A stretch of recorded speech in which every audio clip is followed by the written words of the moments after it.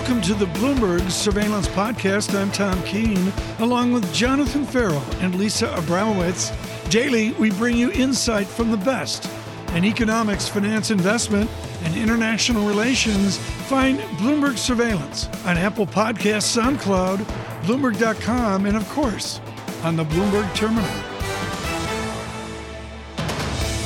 We've spent a lot of time talking about energy security, as you might expect. One thing we tried to do on this programme over the last few weeks is bring it back to food security as well. We heard from the Agriculture Minister of Ukraine this morning. Ukraine said the following: the situation with Ukraine's food is, quote, under control. They went through the stockpiles, things like wheat, things like corn, said wheat stockpiles were sufficient for 2 years, corn stockpiles sufficient for 1.5 years. Let's talk about food security, domestic and international. And really, one of the best guests I can think of for insight into the inner workings of the Ukrainian economy, the former Ukraine Finance Minister, Natalie Jaresko. Natalie, fantastic to catch up with you again. You are perfectly positioned to run us through this. Help us understand the threat to both domestic food insecurity and international food insecurity as well. Well, thank you very much for having me. I think on the domestic side, what they said about the stocks is very true. And I don't think it's the issue of whether or not there's sufficient stocks. I think the challenge is right now food security, in particular in the cities that are being besieged, because there's no way to get food into the cities. And those that are still functional, Kyiv, for example, the capital, are having trouble getting bakeries to function. And so the challenge is taking those stocks and translating that into food, I think usable food for the population. With regard to the international community, that's very different. Everything depends on whether or not farmers are able and willing to go out and farm and to plant this spring. And as you've seen, Ukrainian farmers have a lot of other things on their minds, including taking some of the tanks. So it's a question of how much of the arable land is going to be safe without bombs flying overhead to plant. And if not, I think you're going to see a serious food problem globally, in particular in Northern Africa and the Middle East. Meanwhile, Natalie, earlier this morning we were speaking with our own Maria Tadeo, who said that in 2 weeks, Russia single-handedly destroyed Ukraine's economy. And I wonder how lasting that destruction will be, which speaks directly to the food security. How soon after the conflict ends could those farmers get back out? Could the land be salvageable? Well, if we miss this planting season, we're not talking about planting again until we have a minimal winter season, and then it's next spring. So really the time is the next two months for planting. And if we miss this season, then I think you're going to see global food prices rise substantially. That's the damage to the Ukrainian economy. When it comes to the Russian economy, we know already a lot of damage has been done by sanctions already put into place. From your perspective, Natalie, how much powder is still in the keg? How far away is the West from having exhausted all of its options on that front? We're very far from having exhausted our options. We've been pretty timid. There have been a couple key sanctions that have had an effect, meaning the freezing of the reserves of the Central Bank of Russia, which has affected their ability to support the exchange rate, and then the devaluation of the ruble has caused bank runs and so on. But I think we're not yet seeing the rest of the banking system frozen, so we do not have full blocking sanctions, even against Sberbank and VTB, the two largest in the system. Those only have minimal sanctions. And then the rest of the state-owned banks are still unsanctioned. State-owned energy companies, unsanctioned. We still haven't sanctioned the state-owned logistics companies, the state-owned transportation companies. I think there's still quite a bit to do. We've done, in the United States, a ban on oil imports, but that really is the limit of it. That and some increased tariffs in Canada. We really need everyone in Europe to join in at a minimum, increase in tariffs on Russian imports, if not a ban on certain, in particular, oil and gas. So there are still a wide variety of sanctions that haven't been used. And frankly speaking, I think we've been too timid. We need to move much more quickly. And that seems to be the message from Vladimir Zelensky this morning. In Germany, he was saying, you guys need to stop with some of these gas payments, although it does become very difficult because they rely on those pipelines for their lifelines and for costs to be remain within control. What are you looking for in the next couple of days, the next couple of weeks, to try to bring this to a close? First and foremost, it's delivery, urgent delivery of those military supplies, some of which were promised by President Biden yesterday, in particular air defense. It is the bombing and the missiles that is causing the most tremendous amount of death what you saw with the bombing of a theater in Mariupol in the southeastern part of the country, with 300 to 500 civilians inside. That can't be stopped, but by the very brave Ukrainian armed forces on the ground. We need the air defense. So number one is increase the military support urgently to Ukraine so they can defend themselves. Number two, I would ask for blocking sanctions on the state-owned banks. Blocking sanctions, meaning no more doing business with Russian state-owned banks. If a few existing contracts need to be carved out in Europe because of the energy contracts, then find a way to permit by license an individual contract, but stop and cease doing business with Russia. Natalie, can I say thank you? We had important conversations 8 years ago, and unfortunately, we're having those conversations again. Thank you very much for being with us. Natalie Jaresko, the former Ukraine finance minister.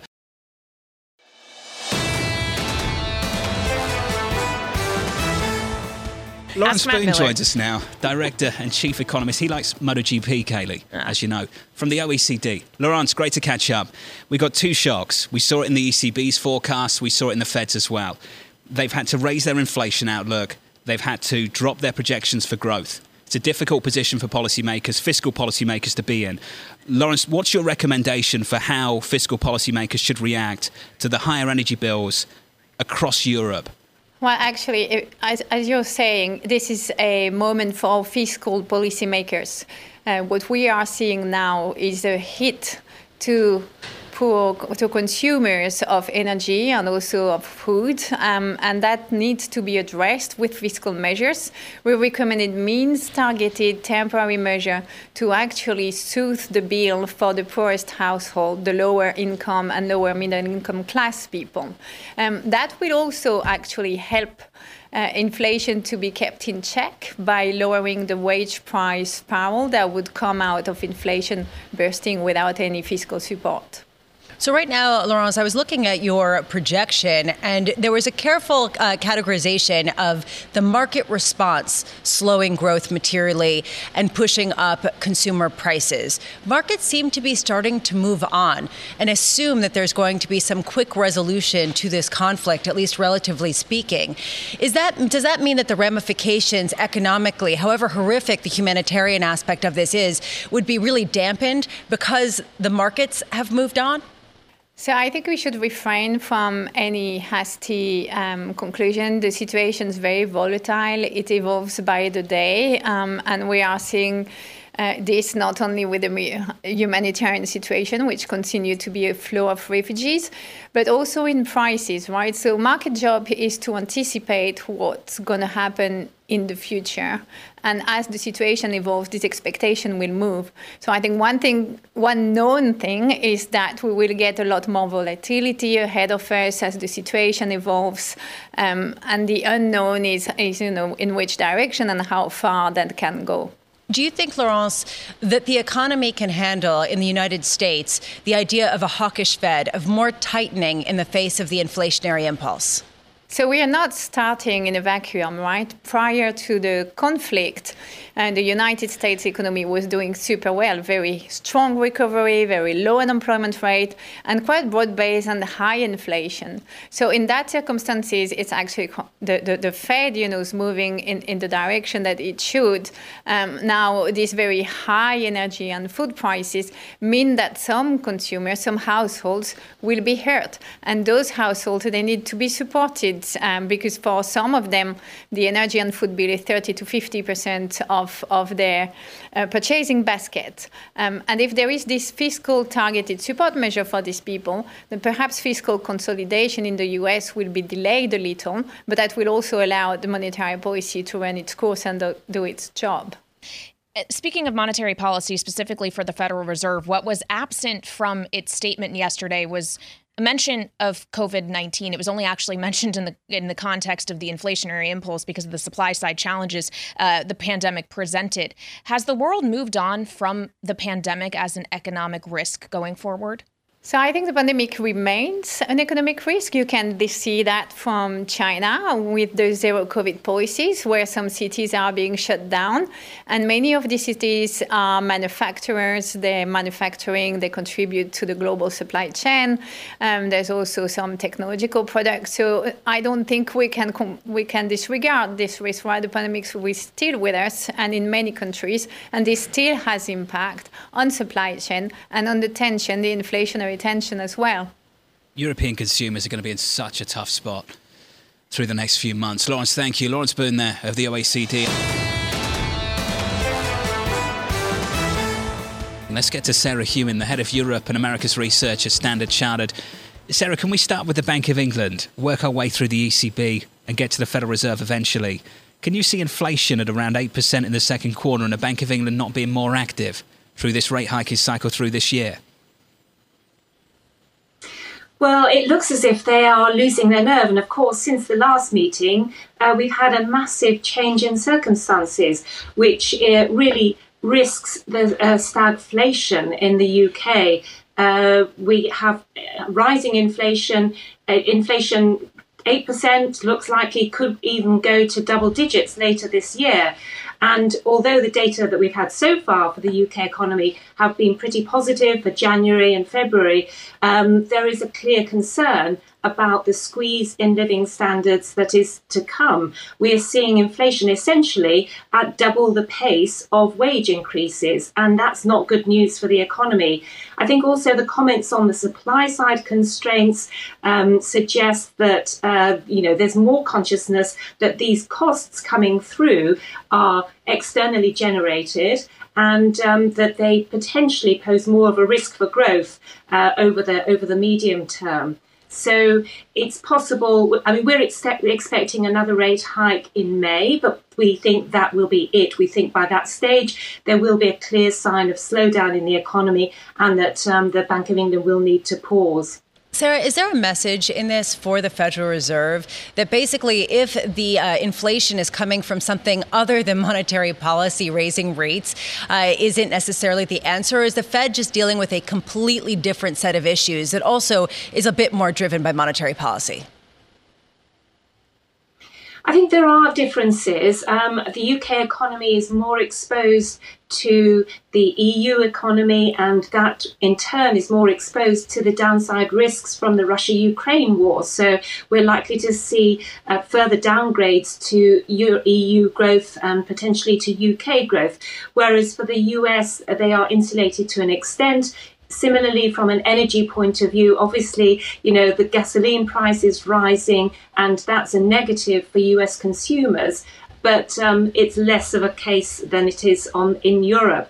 I mean, we are still quite nervous about the US outlook. We would only, we're expecting another 3 rate hikes this year from the Fed, but we think that those rate hikes will be front-loaded, and that when we get to the summertime, that there will be clear signs of a slowdown. So I think it's the same phenomenon that's facing not just the UK, not just the EU, but also the US, and it just may be a matter of that impact being more delayed in the US. Sarah Hewen of Standard Chartered.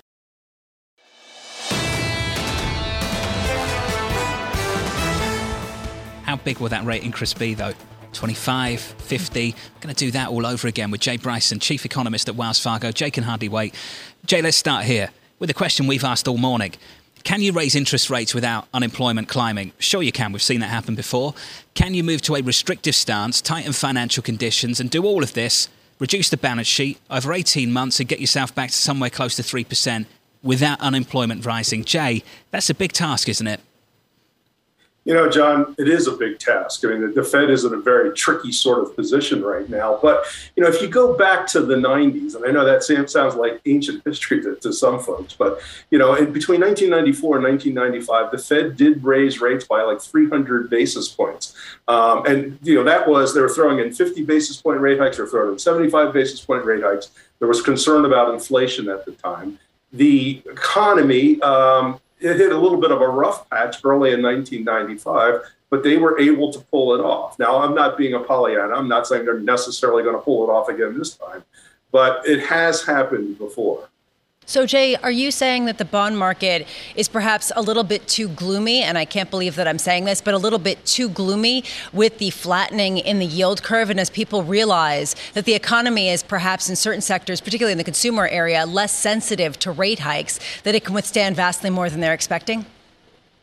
Well, so if you look at the 2-10s, the spread between the 2-year note and the 10-year note right now, it's about 20 basis points or so. As long as that doesn't invert significantly, I'm not really all that worried about it. And again, if you go back to previous tightening cycles, you get to a very, very flat yield curve at times. So it's certainly something that we're keeping an eye on. And more generally, you look at financial conditions right now. If you look at corporate bond spreads over treasuries, and the stock market has come off. So in general, we have had a financial tightening that's going on, and with the Fed raising rates here, it's as I said, when we first started here, it's going to be tricky for the Fed to pull this one off. Jay, do you agree with economists who think that because there has not been even more of a reaction in risk assets, the Fed will be even more aggressive in May with the beginning of their balance sheet shrinkage, as well as potentially even a 50 basis point rate hike? Lisa, I don't know if it's all up to just, risk assets in general. I think it's lots going to depend upon the Fed is in data dependency mode right now, right? And the world can change between here and May. And so, we'll see what happens. I mean, our view is that the Fed will announce balance sheet reduction starting in June. Who knows? Maybe it gets pulled up to May here. But it's coming, assuming that the economy doesn't get completely derailed here. I think they'll start it out slow in terms of the balance sheet reduction, and then it'll kind of pick up, much like it did the last time around as well. Well, Jay, when you talk about data dependency for the Fed, Chairman Powell seemed to indicate yesterday that getting inflation under control, price stability is a prerequisite for everything else in their mandate. So when we talk about data dependency, are we essentially exclusively talking about inflation data, about CPI, about PCE? No, I mean, I think those the inflation data, I think, are the prime things that the Fed is looking at right now, along with inflation expectations, measured both in the bond market and measured by the University of Michigan sentiment survey. But they look at everything that's coming in. And so, maybe labor market data takes a little bit of a backseat right now. But it's not like they're going to completely ignore that. And if we see signs that the economy is really decelerating in the coming months, I think the messaging out of the Fed is, okay, maybe we're going to start to back it off here. On that deceleration, Jay, do you anticipate that, especially given the uncertainties around the war in Ukraine, or does that ripple effect not really hit the U.S. as hard as it may Europe? So I think it hits Europe harder than it does here in the United States. There's more. If you look at the United States, we have very, very little direct exposure to Russia, both financially as well as economically. Europe has much more exposure as well. So the primary thing that Russia is causing here in the United States is higher oil prices or higher gas prices. And that's something that's leading to a deceleration here. Outside of that, there's very, very few linkages between the U.S. economy and the Russian or Ukrainian economy to lead to a big deceleration, again, outside of gasoline prices. Jay, just quickly, one rate hike and 2s10s is already about 20 basis points. We're already seeing some form of inversion, 7-year yields above 10s. We saw that with 5s a little bit earlier on this morning, 3s threatening to do the same. Is the Fed comfortable to push through that, do you think, Jay, this time around, given where inflation is, given where their focus is this time around? Well, so if you look at what's priced into the bond market right now? 7 rate hikes. I mean, that's what the dot plot. So 7 rate hikes this year. That's what the dot plot said yesterday. So in theory, if the Fed does 7 rate hikes this year, and that should be all completely priced in. In theory, that shouldn't cause the yield curve to invert. But if the market starts to anticipate even more aggressive tightening or more tightening out in 2023, then that's potentially where you could get your inversion. Jay, thank you, sir. Jay Bryson of Wells, we appreciate it. Let's get to Sarah Hewin, the head of Europe and America's research at Standard Chartered. Sarah, can we start with the Bank of England, work our way through the ECB and get to the Federal Reserve eventually? Can you see inflation at around 8% in the second quarter and the Bank of England not being more active through this rate hiking cycle through this year? Well, it looks as if they are losing their nerve. And of course, since the last meeting, we've had a massive change in circumstances, which really risks the stagflation in the UK. We have rising inflation.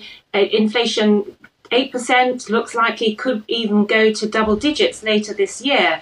And although the data that we've had so far for the UK economy have been pretty positive for January and February, there is a clear concern about the squeeze in living standards that is to come. We are seeing inflation essentially at double the pace of wage increases, and that's not good news for the economy. I think also the comments on the supply side constraints suggest that there's more consciousness that these costs coming through are externally generated, and that they potentially pose more of a risk for growth over the medium term. So it's possible. I mean, we're expecting another rate hike in May, but we think that will be it. We think by that stage there will be a clear sign of slowdown in the economy, and that the Bank of England will need to pause. Sarah, is there a message in this for the Federal Reserve that basically if the inflation is coming from something other than monetary policy, raising rates isn't necessarily the answer? Or is the Fed just dealing with a completely different set of issues that also is a bit more driven by monetary policy? I think there are differences. The UK economy is more exposed to the EU economy, and that in turn is more exposed to the downside risks from the Russia-Ukraine war. So we're likely to see further downgrades to EU growth and potentially to UK growth. Whereas for the US, they are insulated to an extent. Similarly, from an energy point of view, obviously, the gasoline price is rising, and that's a negative for US consumers. But it's less of a case than it is in Europe. I mean, we are still quite nervous about the US outlook. We would only, we're expecting another 3 rate hikes this year from the Fed, but we think that those rate hikes will be front-loaded, and that when we get to the summertime, that there will be clear signs of a slowdown. So I think it's the same phenomenon that's facing not just the UK, not just the EU, but also the US, and it just may be a matter of that impact being more delayed in the US. Sarah Hewen of Standard Chartered. This is the Bloomberg Surveillance Podcast. Thanks for listening. Join us live weekdays from 7 to 10 a.m. Eastern on Bloomberg Radio and on Bloomberg Television each day from 6 to 9 a.m. for insight from the best in economics, finance, investment, and international relations. And subscribe to the Surveillance Podcast on Apple Podcasts, SoundCloud, Bloomberg.com, and of course, on the terminal. I'm Tom Keene, and this is Bloomberg.